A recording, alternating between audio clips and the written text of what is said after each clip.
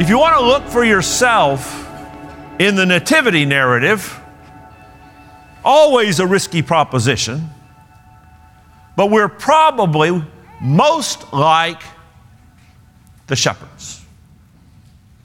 Hapless outsiders who have no real idea what's going on at all until they are overwhelmed with news of incredible grace. That's pretty close to us, those of us who know Jesus. Because if you've been saved long enough and you've studied the Bible and been a part of a fellowship and learned the Scriptures, you've learned that your salvation was not your idea. You know, we're not much prone to what many of you would see as traditional altar calls much at McGregor in this age.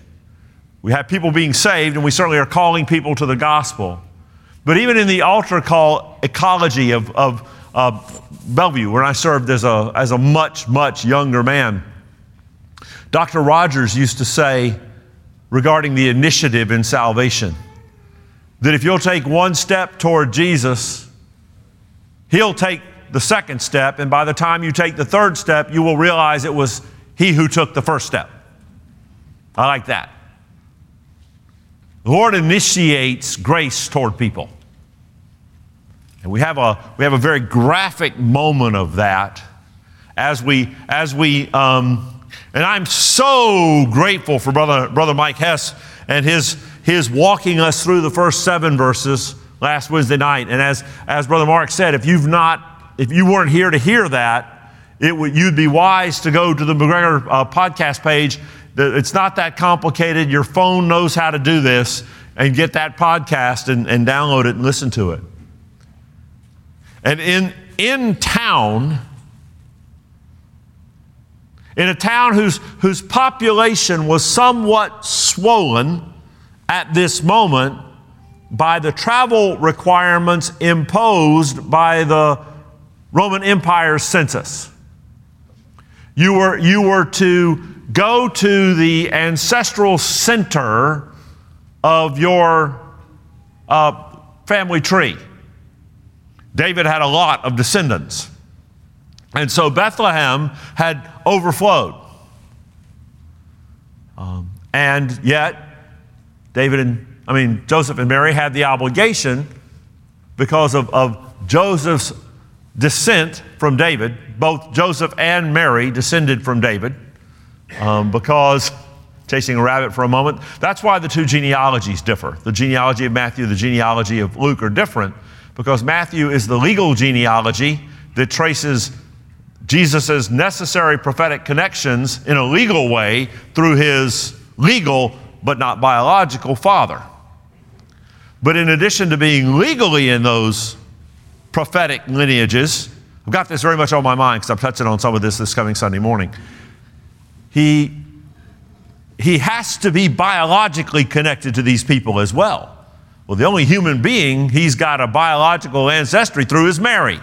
And so the Luke genealogy descends through Mary. Anyway, they find themselves in Bethlehem. And the temporary lodging facilities in Bethlehem are overrun. They end up in the barn.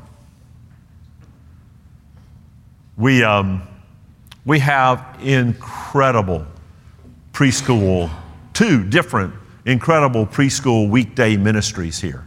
And I had the joy last week of doing a Christmas chapel for the Learning Cove. Pastor Russell, please come tell them the true story of Christmas. You have 8 minutes. And the old ones in the room are pre-K. So I did a little Pastor Mark thing. I did a little warm up for 90 seconds. I asked them what a manger was. And a manger is a place where Jesus was. That's right. But what is a manger? I think finally one little boy said it's where they feed the animals. I was proud of him, he knew that. We've taken the word manger and we romanticize it, right? Away in a manger, away in a cow trough. We don't. But the baby is born and he's in the manger. And that's last week. Meanwhile, in the same region, there were shepherds out in the field, keeping watch over their flock by night. And an angel of the Lord appeared to them, and the glory of the Lord shone around them, and they were filled with great fear.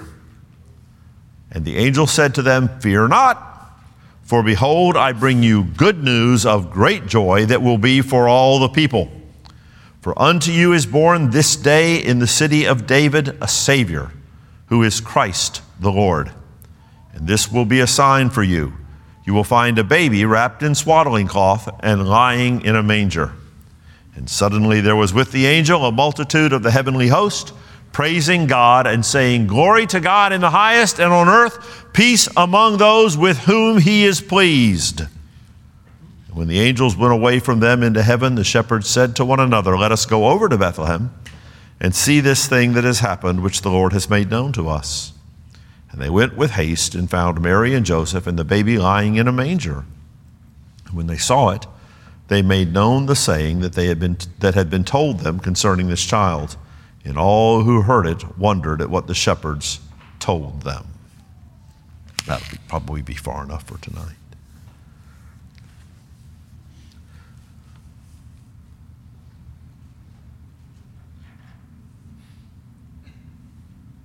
Probably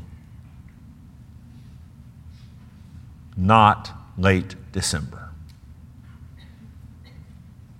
Can't say that with certainty because the heart of the Holy Land is a temperate climate. And just like in Fort Myers, there will be pleasant evenings in January where you will hang out on your lanai with or without a fire pit. And it's not inconceivable that it could be a date that we would identify as late December. But the odds don't favor it. The routine outdoor pasturing of flocks would have been more a spring and even summer thing. That's not to blow up your Christmas, but if it helps you de-stress a little bit, no one's coming on the 25th. 25th is probably not the right date anyway. Relax. Pick a date and celebrate Jesus. Don't stress over the date. Roman numeral 1, routine. Routine. These shepherds are just a bunch of guys at work. There's nothing at all. If the astrological sign in the sky and the supernatural star that is going to begin the process of summoning the Magi out of Persia, if that sign is already evident in the sky, these guys don't know how to look for that. They would have been very familiar with the night sky, but if you're as familiar with the night sky as they are, living out in a field or outside at night all the time in a pre-electric light civilization, they would know they wouldn't know what the planets necessarily were, but they would know that the night sky, things move around a little bit sometimes. Some things are fixed, some things move, some things appear and then aren't there again, comets and such. Bottom line, these guys don't know anything's going on.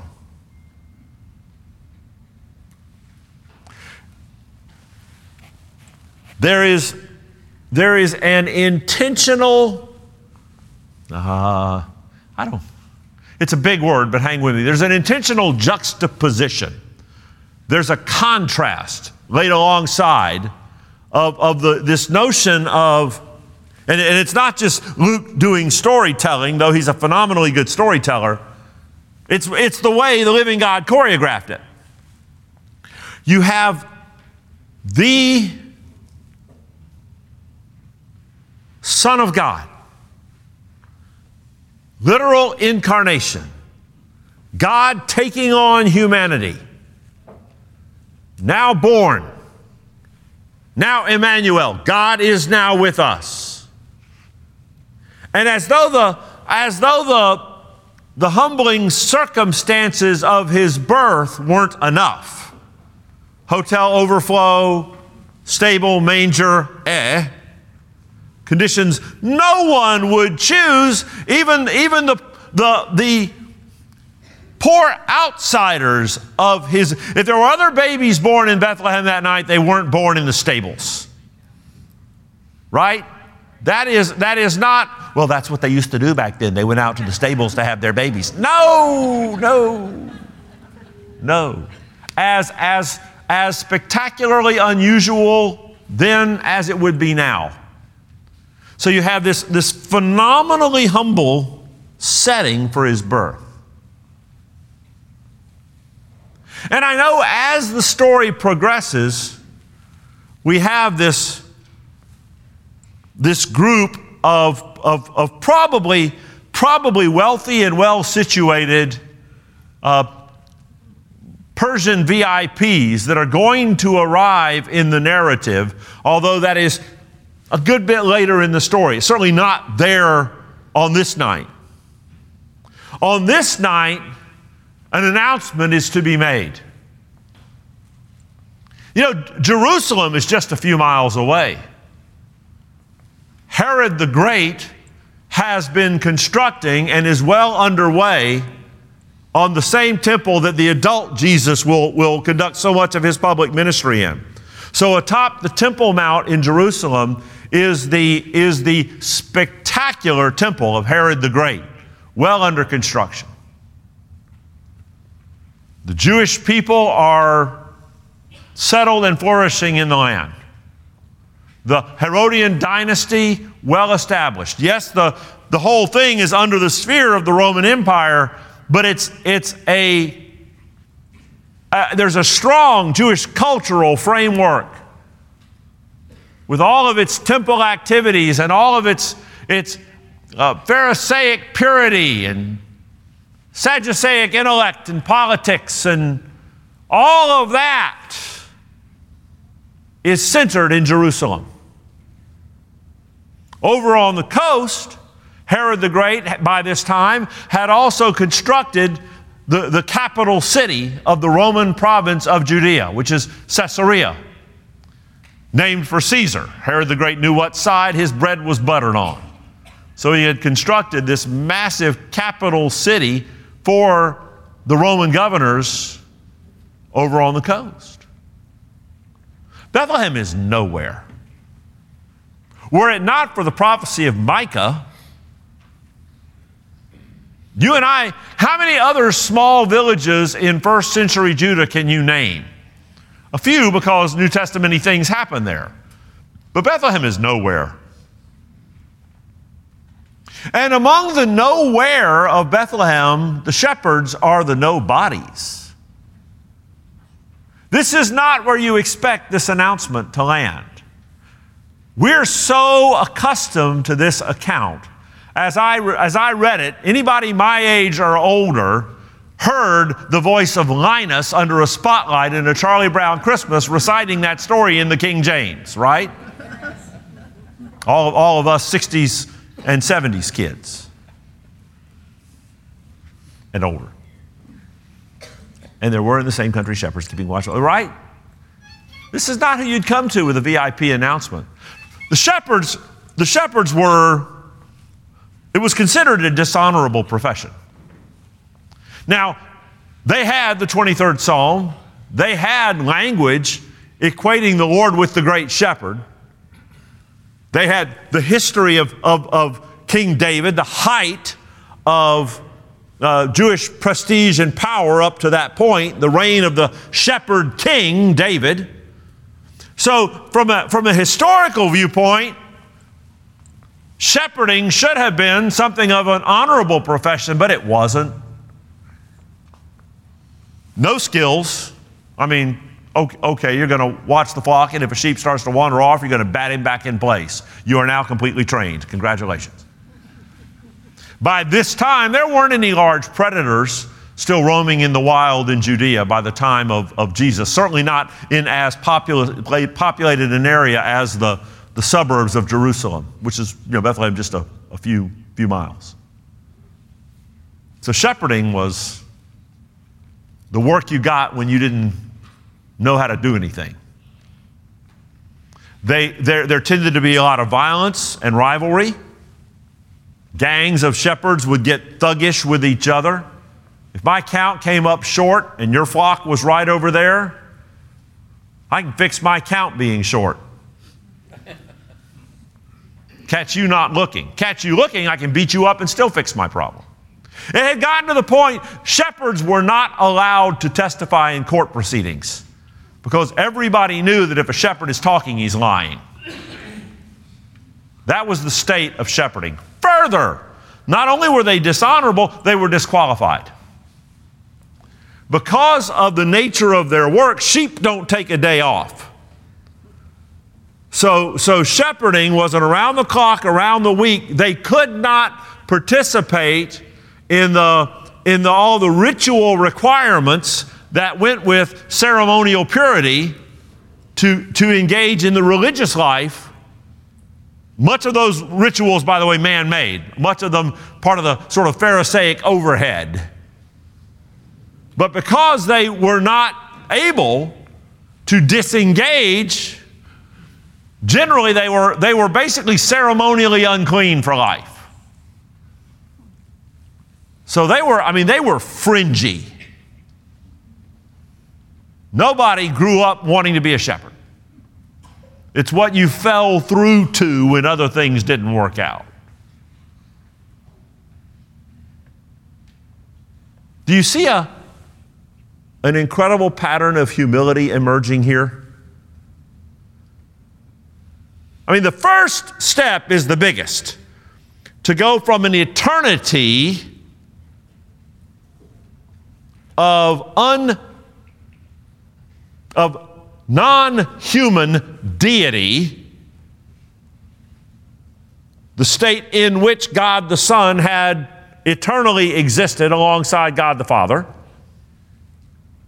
to become that which is going to have to blow his nose from time to time, is a step of unfathomable enormity. Just to become human. And you would anticipate he would at least come into sort of a first-class humanity. Because just the step to humanity at all. But he comes into this extraordinarily humble set of circumstances, and then to underscore the point, the first public announcement of his arrival made to the down and outs, the outsiders, the unclean, the morally questionable. And on their routine night of work,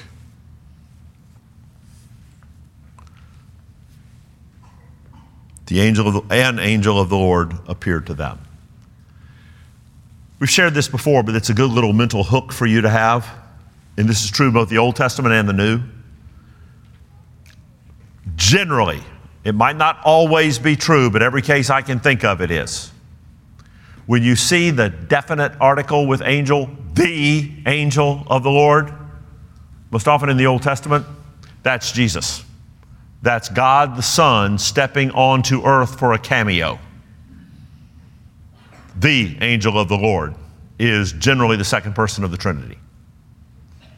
An angel of the Lord is generally an angel.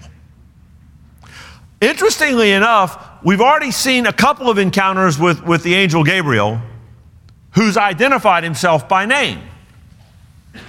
It's just a point of Bible trivia that we have no idea whether this is Gabriel or whether it's somebody else.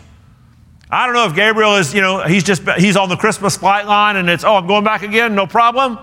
Or whether it's, I've already gone a couple of times, somebody else can have this one. I have no idea. You don't either, who this angel is. But Roman numeral 2, Revelation.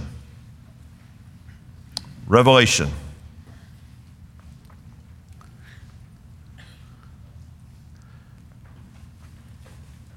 I wish somebody would sell nativity sets with a scary angel. Because it always is like a winged Barbie doll. You wouldn't expect the winged Barbie doll in your, and I'm not telling you to go home and not set out your nativity, but it's weird. We have medieval Renaissance art inspired angels in all of our nativity sets. The angel in your nativity set would not lead with "fear not." She would lead with, "So what's up?"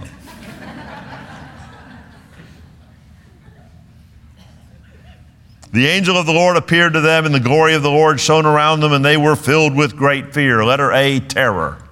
Under Romans 2, the Revelation, letter A, terror. When the angel first appeared to Zechariah, back in chapter 1, verses 12 and 13, he led with, "Don't be afraid." When the angel appeared to Mary, back in chapter 1, verses 26 through 30, he led with, "Don't be afraid." There's something imposing about the appearance of this angelic being. And as if the angelic being weren't enough, the glory of the Lord shone around them. Now that's remarkably significant, because the glory of the Lord had last been seen in Israel about 600 years before, when in Ezekiel chapter 10, the glory of the Lord departed from the temple. 200 years before the temple itself was destroyed. Israel had turned their back on God, and so the glory of God was withdrawn from the temple. About 600 years since anyone in Israel had seen the glory of the Lord. During the earthly ministry of Jesus on the Mount of Transfiguration, there's a brief reappearance of the glory of the Lord that night as Jesus sits on the Mount of Transfiguration and has a conversation with Moses and Elijah. Only a very small handful of people saw that. And in terms of the visibly apparent glory of the Lord, that's it. Until the sixth seal, right before the day of the Lord, the glory of the Lord will again be visible on earth. So whatever that was, it was rare, bright, unusual, and scary. Whatever's going on here is a big deal. They're scared. You would have been too.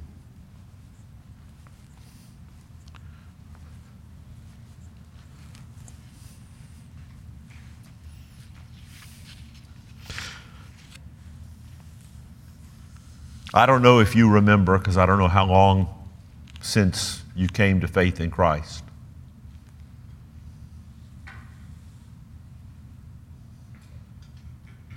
But one of the things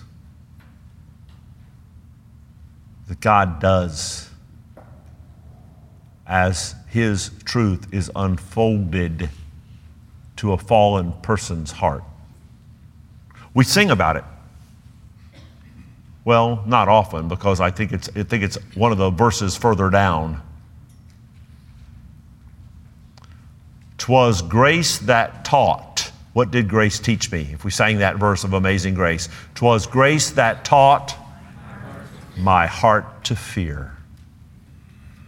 One of the first realizations, the first necessary realizations of a heart that is come to faith in Christ, is the awareness of that horrific and terrible sin debt.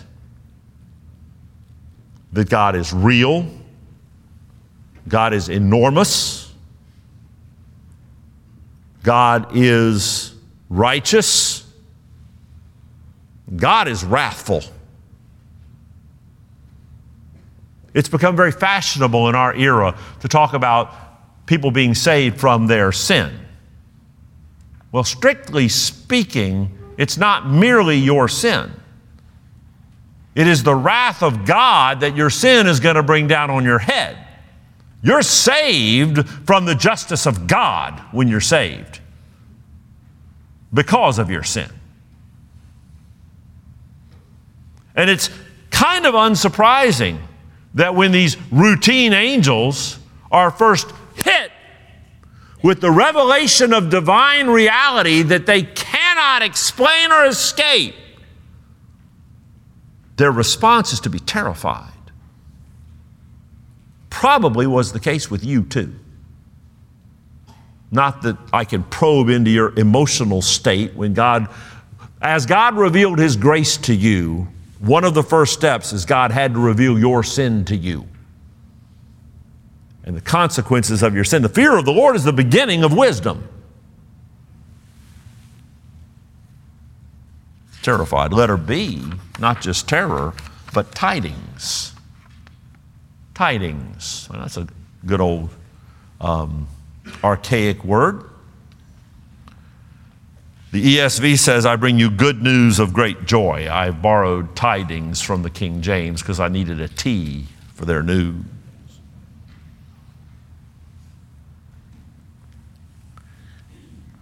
Unto you is born this day in the city of David. Interestingly enough, though his name, Jesus, has come up already in the text, neither the angel in what he said, nor Luke in what he gave us as narrative around this uses the name here. Instead, 3 titles. Unto you is born this day a Savior, who is Christ. That's not his name. That is one of his titles. It is the New Testament equivalent of the Old Testament Messiah. Christos in Greek, Messiah in Hebrew. The intervening Savior. Unto you is born this day a Savior who is Christ the Messiah, who also is the Lord. 3 titles. This is a watershed. When Jesus encountered the woman at the well as an adult, off in John chapter 4, she was talking to this Hebrew stranger to her at the well. She said that we know that when the Messiah comes, he will teach us all things. Of course, Jesus' response, I'm He. I am that Messiah. He's come.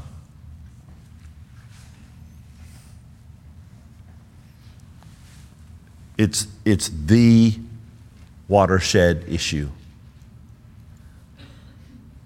I look around the room tonight and I see a whole lot of familiar faces, and because of the time we've spent together, in a lot of cases, very familiar hearts. We've shared our stories. We've talked about Jesus together in a lot of cases, brothers and sisters around the room. But I don't know everybody, at least not real well. This news that a Savior who is Christ the Lord has come is a matter about which you dare not be neutral.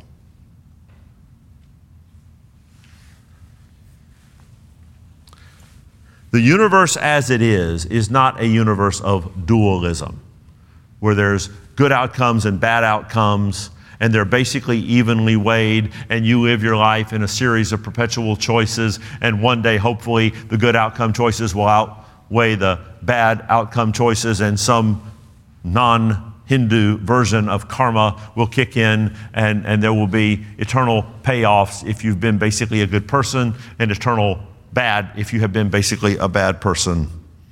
That's a pop culture, folk religion, horrific lying myth. You and I were born citizens of a world very much at war with God. And we came into that war very early in our own stories, and we came in on the wrong side of it.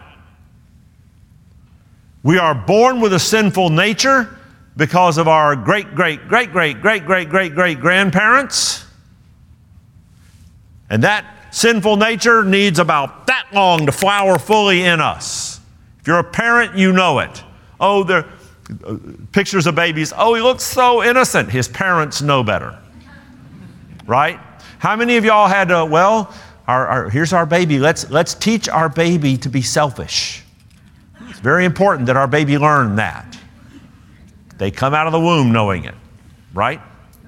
Selfishness, dishonesty, and pretty much everything else that little innocent baby isn't. No such thing as an innocent baby except for this night in Bethlehem. This Savior who is Christ the Lord is life's watershed issue. It's the only matter that you must deal with in this life that has direct eternal consequences. A couple of trillion years from now, you won't remember what zip code you lived in. You won't remember whether you took that promotion or not. You won't remember. You tell me. I can't remember what I ate for lunch a week ago today. But you'll be keenly aware of whether you stepped into eternity with your sin debt forgiven or with your sin debt still on you. And you are going to consciously be you 10 trillion years from now, and you will not have gotten started good yet on the span of eternity. The Savior who is Christ the Lord is a watershed issue. And this news is fantastically good news for those who are liberated by the grace of God.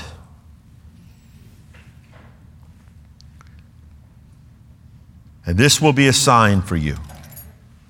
You will find a baby wrapped in swaddling clothes. Well, every baby in Bethlehem would have been wrapped in swaddling clothes. That was the cultural norm. That's what you did.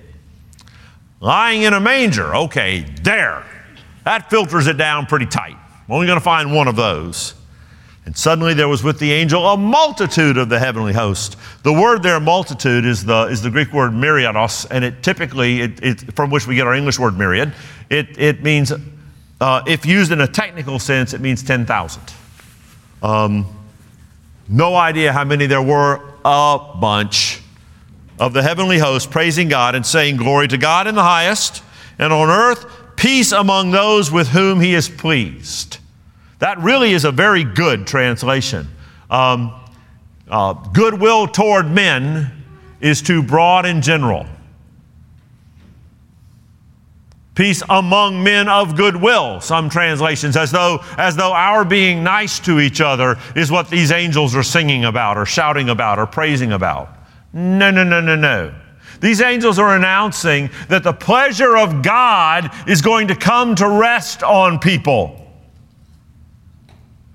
That a pathway to being right with God is going to open through Jesus at God's initiative. Praise God. Well, Roman numeral 3, a response. And the angels went away from them into heaven. The text doesn't say this. But I can just see Bubba. Did you see that? Sort of some version of, did that just happen? Because, it's out here, it's at night. I've been known to doze off on duty. I mean, I'm not admitting to anything specifically, but that happened, right? Further, they would have had to make some arrangement. They couldn't just, somebody's going to draw the short straw and have to stay out here. But after settling in with what they had experienced, they responded to it.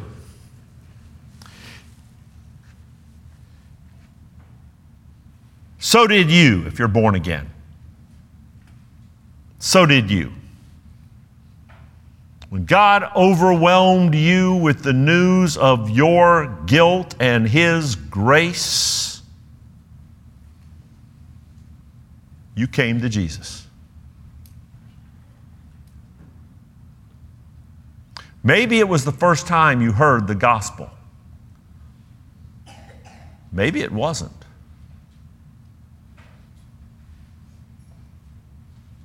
But you responded when He overwhelmed you with the reality of who He is and who you are. I'm so glad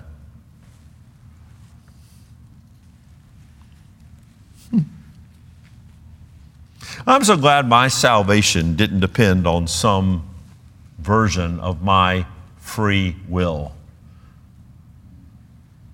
Because there's no such thing. Our wills are enslaved to our sinful nature. Be very, very careful with the notion of absolute free will. God cannot lie. That's a scriptural quote. Does that mean God lacks free will? No, it means God has to be God-ish. He cannot lie. He cannot deny Himself. The living God's outcome, decisions, and character are tied to His nature. It's not that He does not lie. He cannot lie. You and I, in our lost condition, were tied to our nature. Romans 8 says the fleshly mind cannot please God. It is at war with God. It is at enmity with God until the grace of God overwhelms us. Glory to God. Glory to God. He pursues. The Son of Man came to seek and save the lost. And He did and He does. So their response, we got to know more. We got to know more. Let us go over to Bethlehem and see this thing that has happened, which the Lord has made known to us. Their response was to go and see. You know what I love about, so many things to love about the Lord Jesus and about the quote-unquote Christian religion. The truth of the living God invites aggressive inquiry. Ask the questions. Jesus said, ask, you shall receive, seek, and you will find, knock, and it will be open to you. We never have to be in a setting where, we don't ask that. Hey, can I go to the Mormon temple and say, about this massive millions of people with a modern technological society on North America in pre-Columbian times that came over here with all the lost tribes who sailed transatlantically and built this huge Jewish culture and civilization in North America. How come there's no archaeological evidence for it at all? We don't ask that. We don't ask that. It's not a good question. We never, ever, we might have to say, I have no idea, to some questions that come up. We do have to grapple with mystery. There are some things that are true but puzzling. I would be the first to admit that.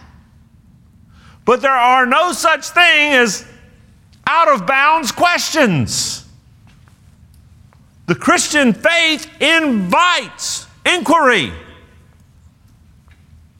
It invites, I'm going to intellectually deconstruct my Christianity. Bring it. The Word of God is an anvil that has worn out every hammer that's ever banged on it. Take your turn. Take your turn. These shepherds had the right response. We've seen some stuff that blows us away. Let's look more deeply into it. It's a great response. Go and see.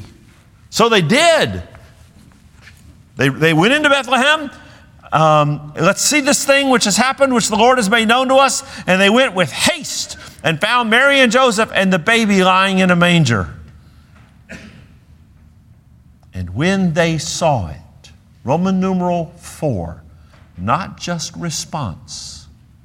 Roman numeral 4, responsibility. Responsibility. when they saw it. And the text is not calling Jesus an it.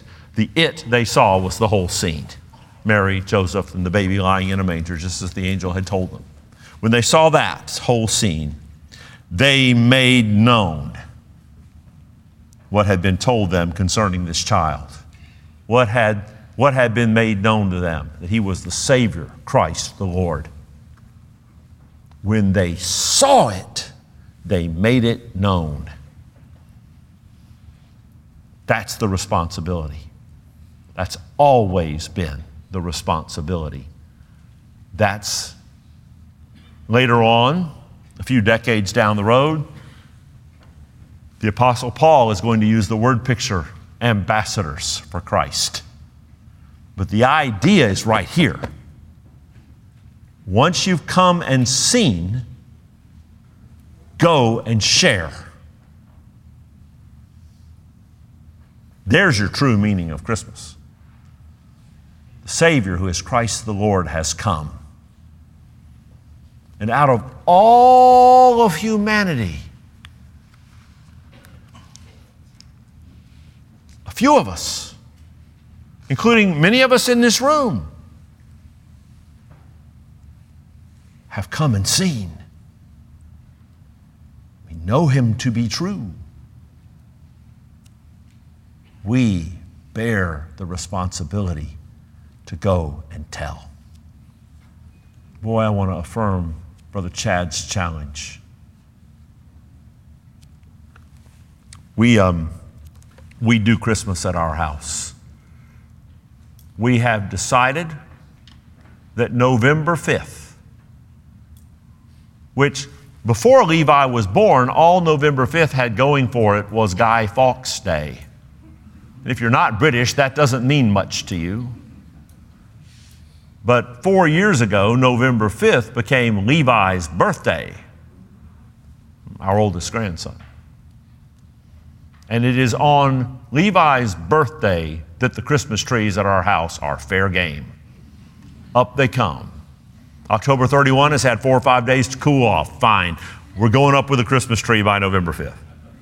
Right now at our house, it's almost fully populated with wrapped presents under said Christmas tree. Gail is a phenomenal organizer of Christmas present stuff. Sweetheart, July, maybe earlier, I don't know. She's thinking about it. She's squaring it away for our sons, their wives, our grandkids, some other family members. We're pretty much good to go at our house because Gail is a force of nature. I've done my part and still have a couple of things to work on. And we're into it.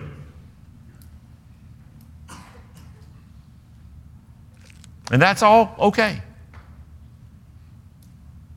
But we're not going to lose that the heart of the thing, we're not angels. We're not wise men. We're not Mary. We're not Joseph. We're certainly not the King of Kings in that manger. We are routine, interrupted, down and out shepherds who have encountered phenomenal truth and phenomenal grace from way beyond ourselves, who have been invited to come and see, and now are charged to go and tell. Let's do that, shall we?